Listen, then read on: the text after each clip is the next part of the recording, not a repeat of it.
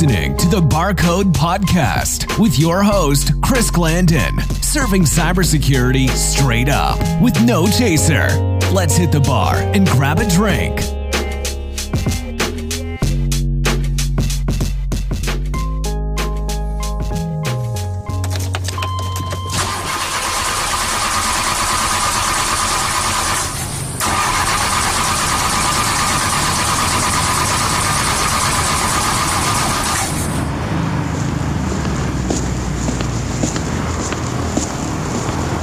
What's up, Tony?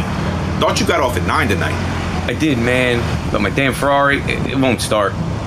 Wait, you on empty, bro? Nah, man. Full tank, ready to go. Damn, imagine it's been misfiring, so I knew something was coming. Damn, and I thought this car was invincible. For what I paid for it, it should be. Well, it sounds like it could be your fuel injector. Lucky for you, though, I got a guy on his way here right now that's going to be able to help you out. He definitely has what it takes to help you get started and run smoothly.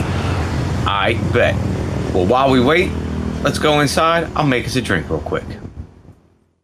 All right, Chris, buckle up. I'm going to make you a sidecar, the high-octane version. You add 2 ounces of bourbon, 1 ounce lemon juice, and 3/4 ounce simple syrup. Now, we're going to put half of an egg white into a cocktail shaker. Now we're going to shake it real light for about 30 seconds and then fill about halfway with ice.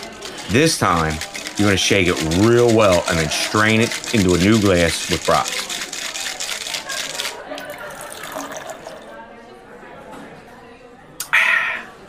That's got some legit power right there. Hey man, I think your buddy just walked in. That's him. Time to get this thing started. Okay, Chris. Well, I'll see you all next round. Oh, wait. What about my car?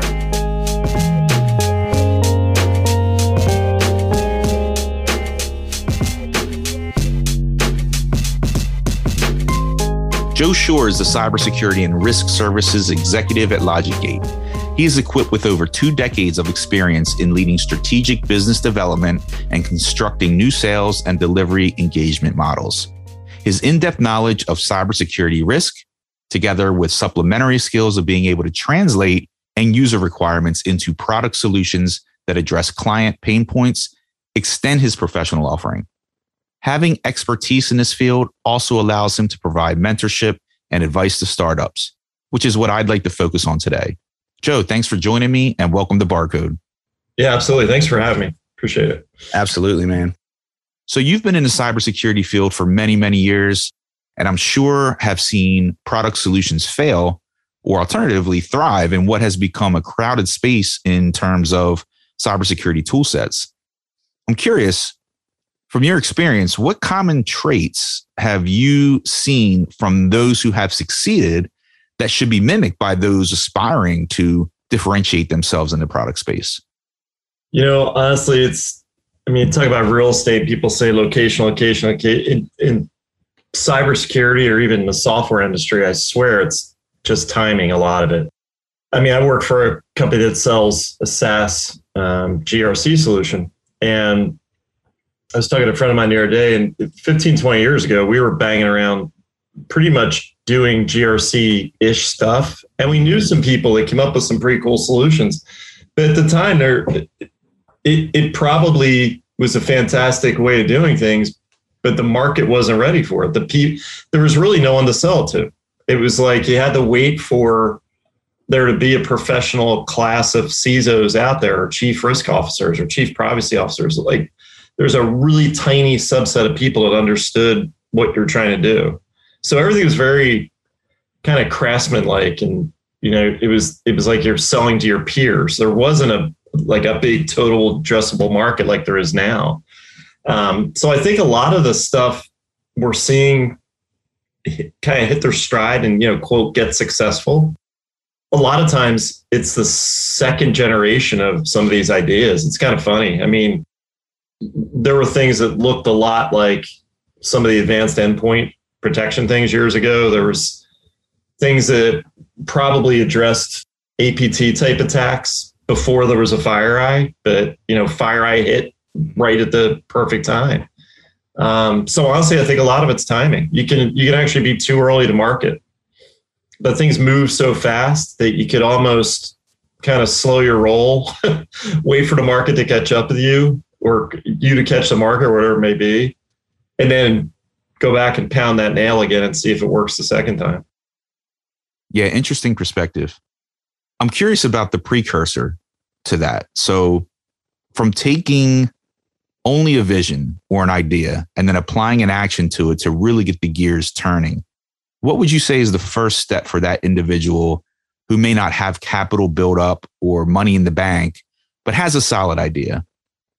You know, I think it's becoming more and more apparent. And the more you read founder stories and things like that as the years go by, the ones that really stick and the ones that get traction and the ones that really get money thrown at them as opposed to pursuing it. And again, it sounds like stupid common sense, but it's the people that had customers right from the outset. It's the ones that got commitment from, a CISO at a top 20 insurance firm, or that CISO knows what they're doing for a living and flat out says to them, you know what, if you could take this and go make this an application, I'd buy it tomorrow, Gotcha. And I mean, I've had conversations like that with some C-level and board level people where they've said, if somebody can do this for me, here's my cell phone number. You could call me tomorrow and we'll buy it. That's the people that get off the ground quick. Whenever you talk to seed investors or anybody, everybody's got great ideas.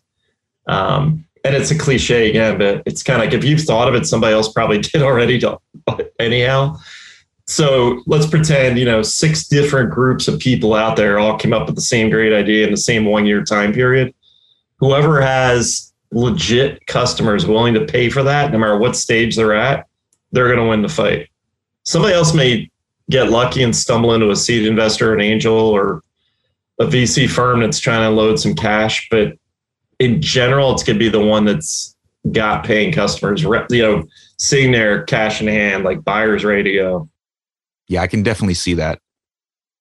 So say that there's a student working part-time in cybersecurity, say in a SOC, and conceptually, they've developed this cure for stopping ransomware. The end of the plague is here, right? How would they legitimately go about pitching that with little experience in the field, potentially 0 contacts? How do you prove yourself and be taken seriously in that type of situation?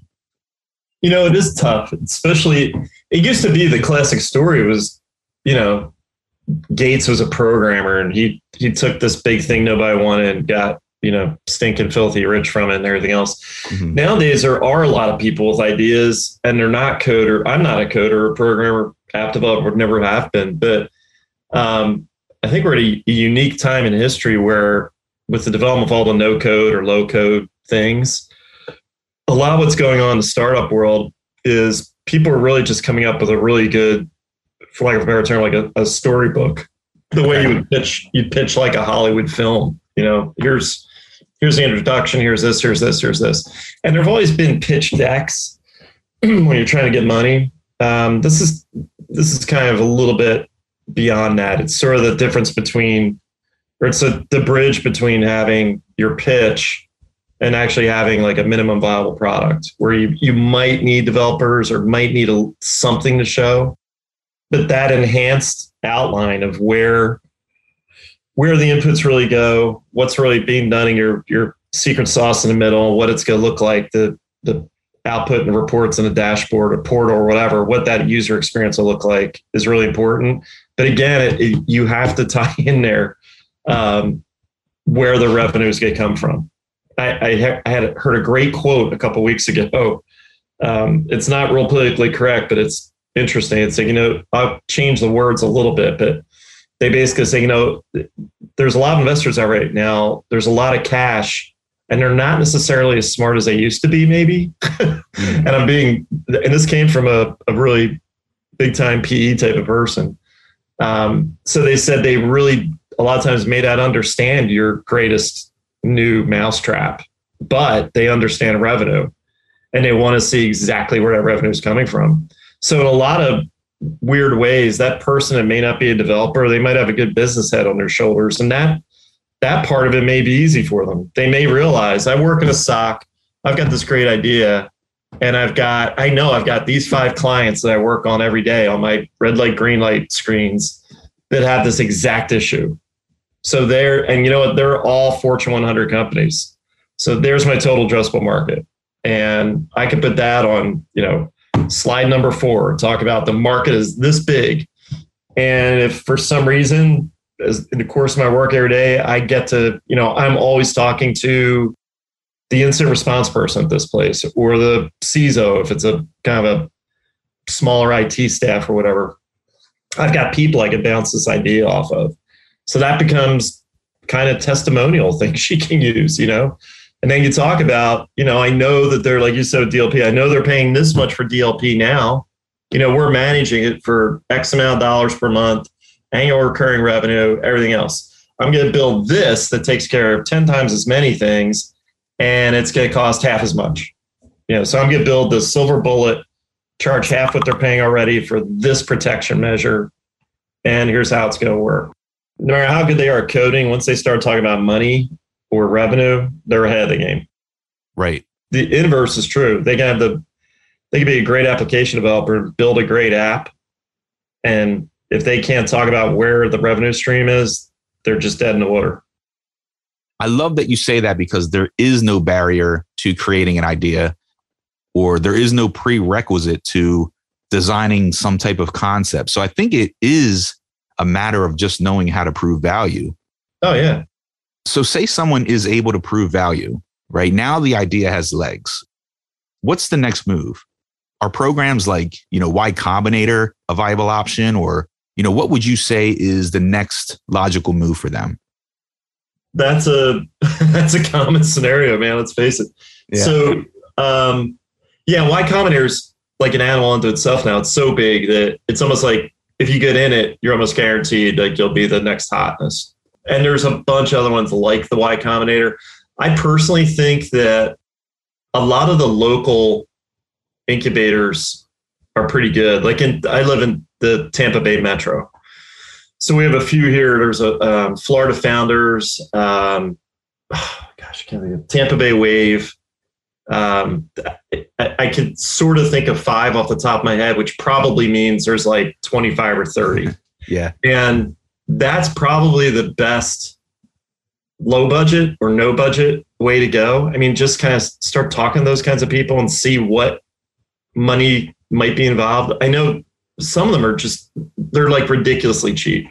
So if it's you and 2 of your friends that are sharing an apartment together and you're coding and eating pizza, like if you're that, yeah, you can go to these places and, for couple $100 a month, you theoretically are getting office space, and you get like a address, and maybe they help you get a website. So and you're getting access to a lot of pretty high-end thought leadership and people trying to help you out. That's the cool thing. The good thing, especially in cyber, the industry is now roughly 20, 25 years old, where it's really taken off. So now you've got people that made a lot of money over the past 20 years. They're done. The Ron Gouls of the world. Now they're out. They've started their own, they're either angel funders, or they start a VC, or they're doing like a nonprofit type of VC type of thing. You know what I mean? Yeah. And they're helping the younger generation figure out what the next big thing will be. And a lot of them are pretty cheap. Some of them do require pretty heavy time commitment, sometimes financial commitment. There's all different flavors of them. The one that I work with a lot is Dreamit. So Dreamit does an interesting thing. It was tougher in the COVID time, but they do these things called sprints. So you literally go on a road show and you're hitting a whole bunch of companies all at once with your idea, like customer companies. And these client companies are just very innovative type of places where they want the, fire hour CrowdStrike when it's 5 people working on it. They want it to be the first in the door. So they introduce you to all these people in a kind of a blitz. And you come out of there and in theory, after a month of doing this, you've got maybe 5 or 6 or 10 clients signed up, for proof of concepts. And like I said, that's in a lot of cases, that's really all you need to get off from running for the money people. Yeah, it's like speed dating. Right? Yeah, that's exactly what it's like. And the connections you make, right? Like getting those intros and networking with industry professionals is critical. Israel's got just an enormously vibrant cybersecurity startup scene. And I'm convinced a lot of it is because it's physically like a small area. Like everybody's very, very condensed, which in one hand you think, oh my God, there's so much competition. But by the same token, there's a lot of competition, but it's a tiny, tiny little area with lots of really smart cyber people. And they're looking at the whole world as their market. So it's not like they're all competing for business in Israel. That's not that much. But they look at it as we're all going to help each other out. We're pouring money into each other, and we're going to use all of our connections and networks and get into get into the States, get into EMEA, get into the Middle East and Asia Pac, and go around the world. So in a way, that Israeli cyber scene is like one big incubator. It's powerful. Yeah, that's something I've noticed, but never realized why. So that definitely makes sense now. Yeah, they have you'll see a lot of them. A lot of the founders, it's a funny combination. It'll be a combination of sort of, not middle age, but, like career government people or military people combined with like, a 24-year-old mathematician PhD that's like an AI or machine learning genius. And they're teamed up together to come out with some kind of AI driven, endpoint detection tool or something. It's amazing. It is amazing. So as you see these startups forming, what have you seen personally that causes them to fail or just fade off into the distance? Is it bad ideas, lack of funding? What have you seen that causes them to fall short? I think there's of course, I can never remember the name of the author when I'm on the spot. I think it's called Bridging the Chasm, Bridging the Gap, Jumping the Gap, something. It deals with the whole software development cycle or software startup cycle where it looks like a typical bell curve, and the first 10-ish% of who you're selling to in your market are these early innovative people. The ones that'll host, a Dream It sprint. I'm the CISO of Coca-Cola or General Motors or someplace, and I'm gonna have 5 startups come in here next week, and they're all gonna pitch me on what they do, and we may adopt that and bring it into our internal labs and use it. Those are the innovative companies, and they could be little, they could be big, but there's only so many of them. Mm-hmm. So once you sell that early adopter innovative group, which is normally the founders of the company, the people that become the C-suite, they're doing one-on-one selling through relationship selling. And they may even have a relatively small direct sales force. They might have 5, 10, 20, 50 salespeople out there pounding the pavement. But they can only get to that kind of first group of early adopters because those are the ones that are looking for a very specific set of features and benefits that they're sold on. They've got a niche requirement. This software application or piece of hardware, whatever, meets it perfectly. But to get to that next big group on the arc, which is like 85% of the market, that's where and there's a gap between it. Everybody sort of peaks off right there. And that's where I wound up talking to a lot of startups at that stage. So they've been in business for a year or two. They'll have, 20, 25 customers. They sell a couple $1 million a year. And they're just sort of, like, what do we do now? Like, why can't we get over there across the chasm? Like, what the hell's the secret? And honestly, what I find a lot of times is sort of what I'm doing for a living now, which is the partnership and channel and alliance area, where if you've got a software application or a hardware device or something, and you're, use my company as an example, LogicGate. So we do GRC and integrated risk management. We do that, and we're great at it. And I think we have the best product on the market. But what we're doing now is growing our relationship with consulting firms and resellers and people like that, people that are building up in our channel that are risk experts. And they're in this huge, huge, huge market doing big risk transformation exercises.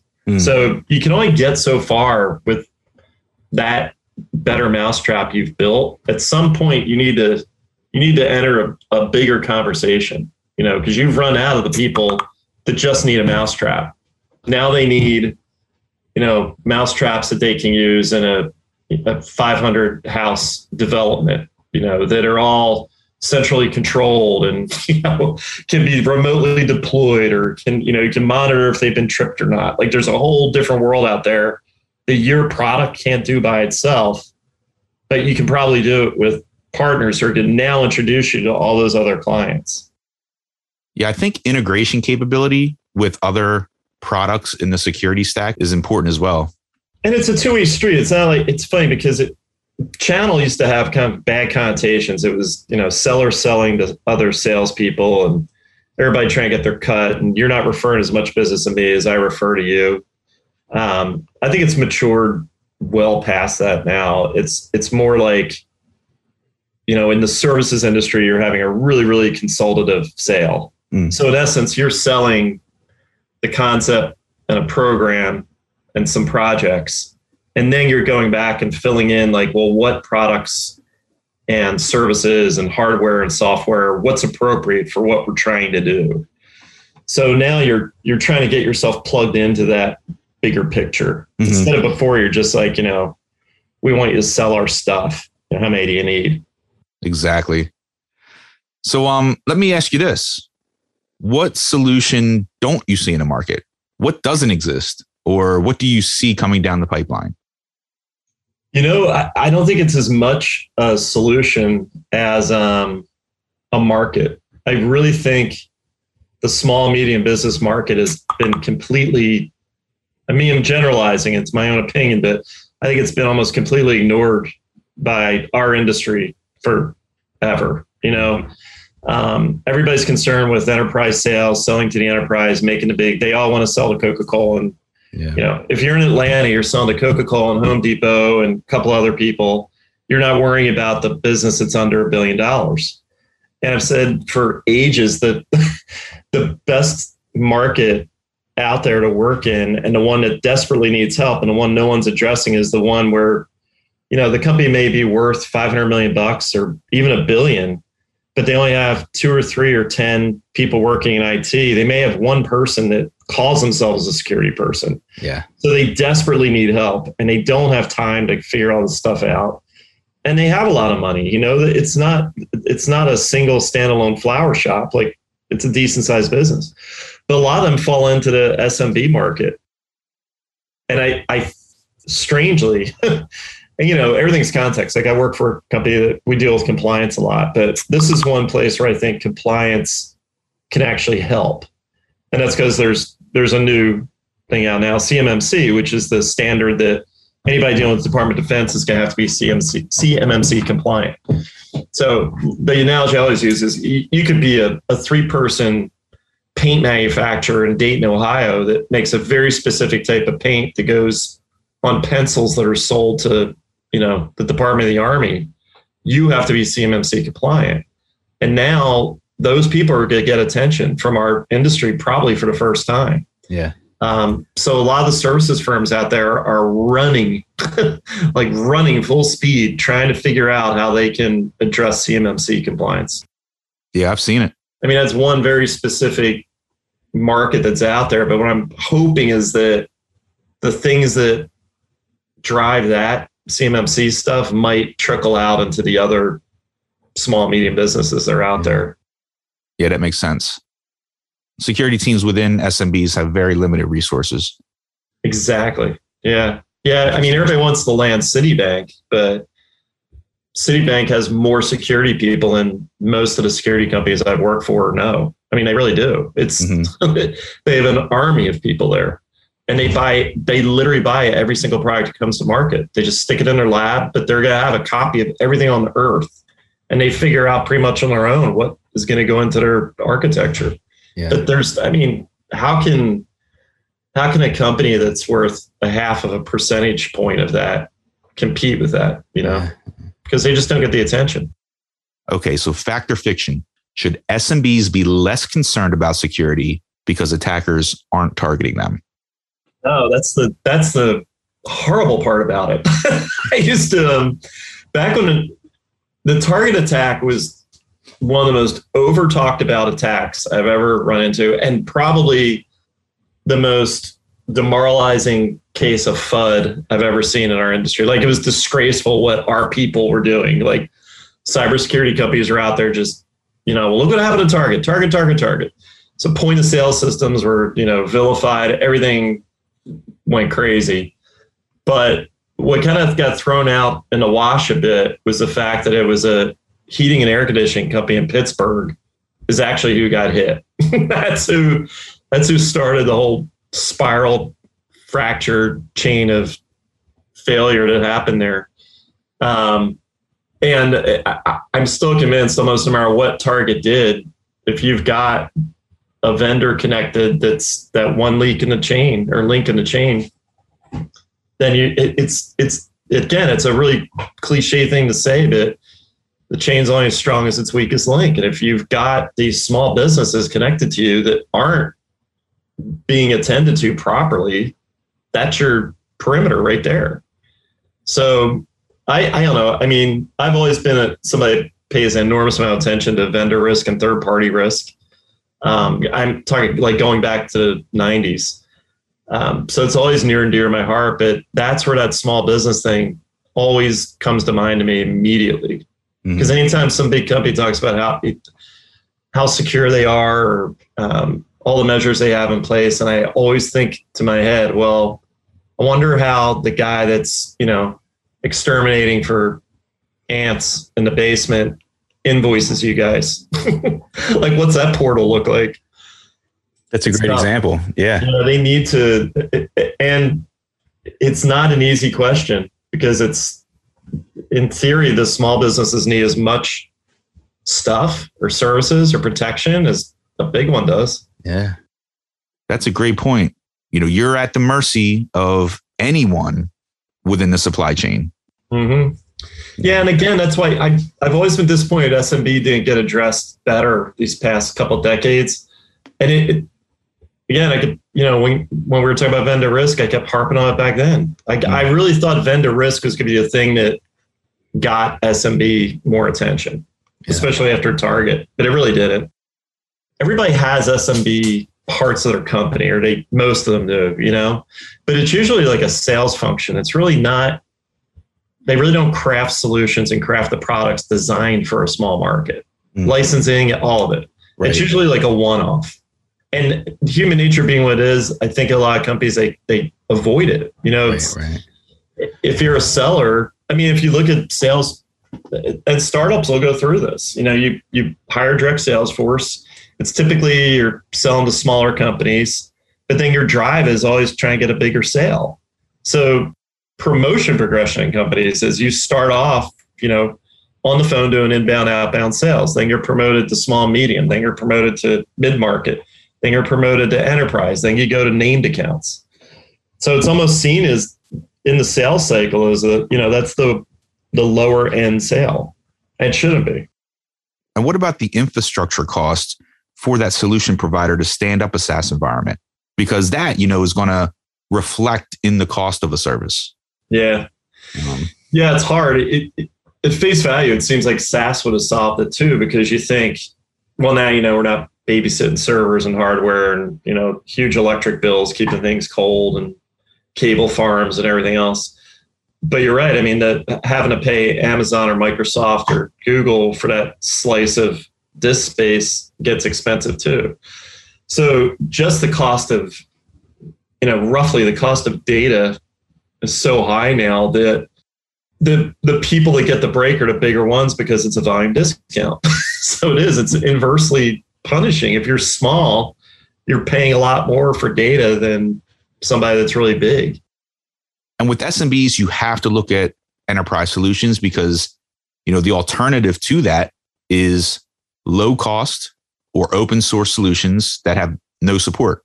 So I just don't like seeing SMBs sacrifice security because of cost. Yeah. And I did that I was a CIO of a nonprofit for about 5 or 6 years. And I was in that exact trap. I mean, I literally had hardly any budget at all. So at the time, I remember really well, we were buying Astaro firewalls, which were it was freeware at the time. I mean, they had a paid version, but we were doing the freeware. And I was lucky. Like I had somebody that worked for me that was like an Astaro whiz. And then when they became a paid thing, we got a sweetheart deal. We're able to buy them pretty cheap. But I remember very, very well having to run super lean and shore up our defenses with open source and freeware and shareware. It's tough. And again, if you're going to go down that route, you're probably going to need some decent brain power. Like I had a guy. It's not like the big boys. You just go get a maintenance contract with Cisco or something. You're in there all hours of day and night trying to keep things up. So you mentioned LogicGate. Would you mind telling us about that for a moment?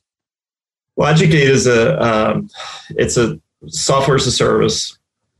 It's built on the Graph database. It's like low code, no code. It's really easy to use. If you look at it, it's doing GRC and compliance on something that looks a lot like Visio. You're able to drag and drop things in. Connections are made behind the scenes. We've got like every framework on the planet Earth is you can pull that into it and do almost anything you need to do, anything you can dream up.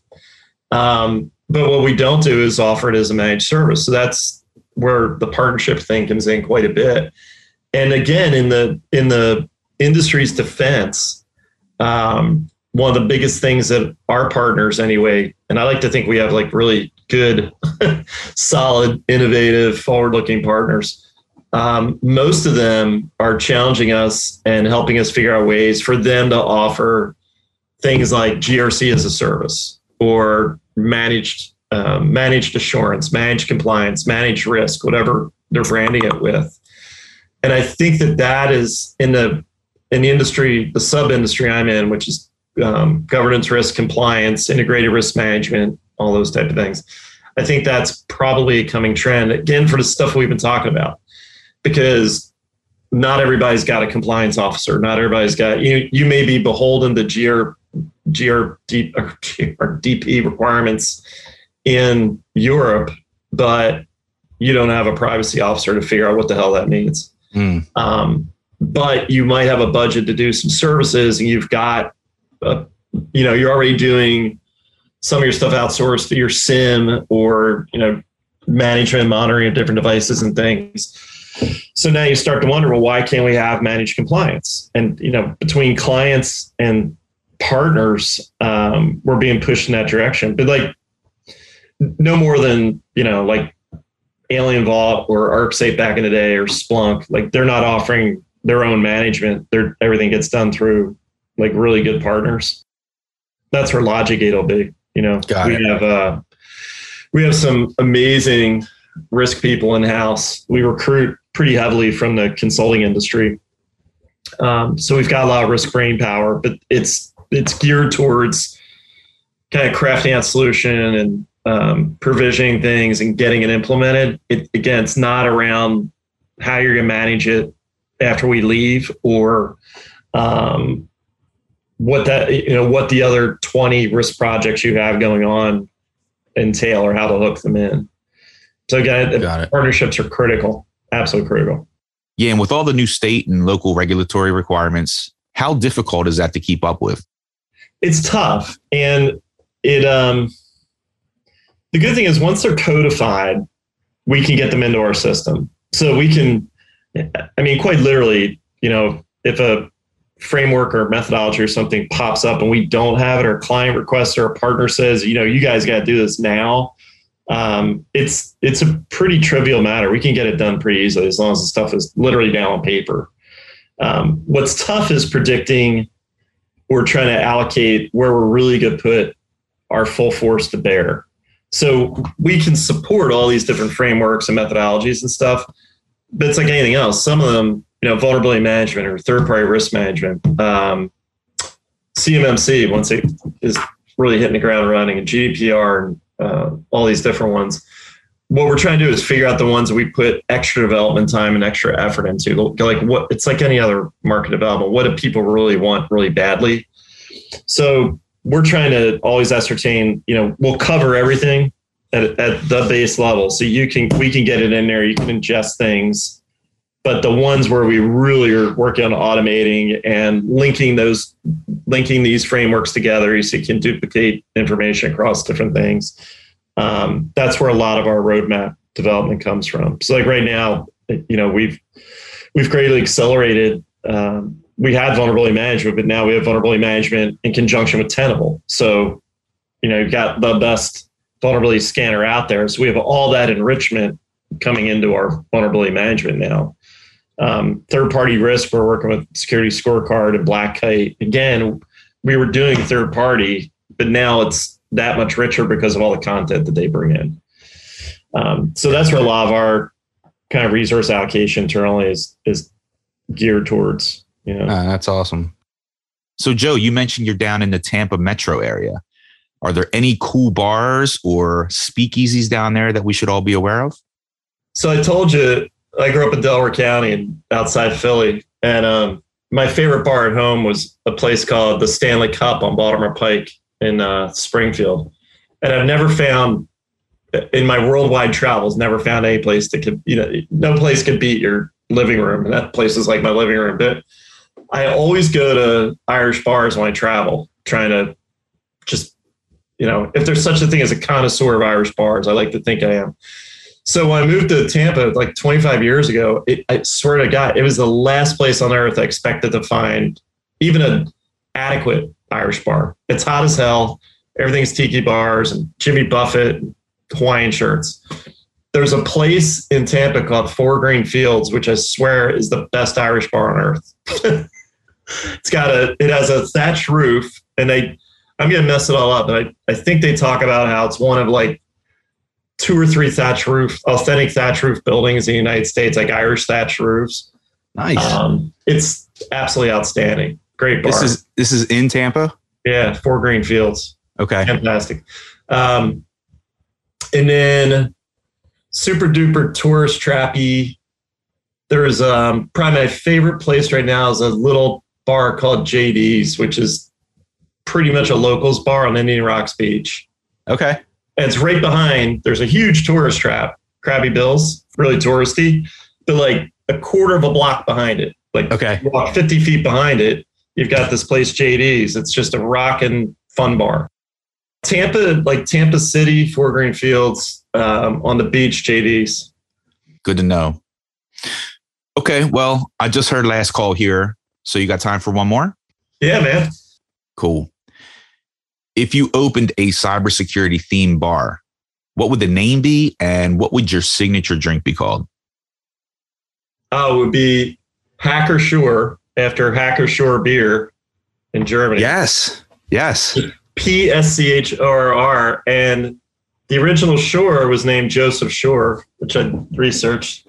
Really? So it probably have to be Hacker Sure it would be Hacker Sure beer on tap and then Bullet Old Fashions, I would have to say.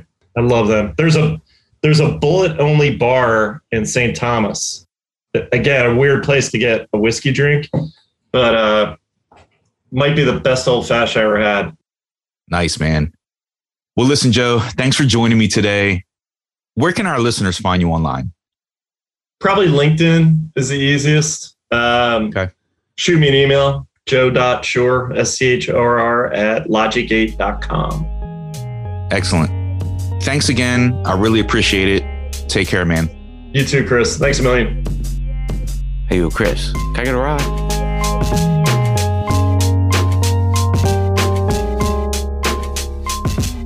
Barcode patrons, if you like this episode and would like to support the podcast, rate us on Apple Podcasts and visit our Patreon site, patreon.com/Barcode Podcast. If you're interested in sponsoring the show, check out the barcodepodcast.com/sponsor. Cheers. Unfortunately, it's time to shut the bar down for this episode. Thanks for stopping in. See you next time. We'll save you a seat. Be sure to check us out at thebarcodepodcast.com.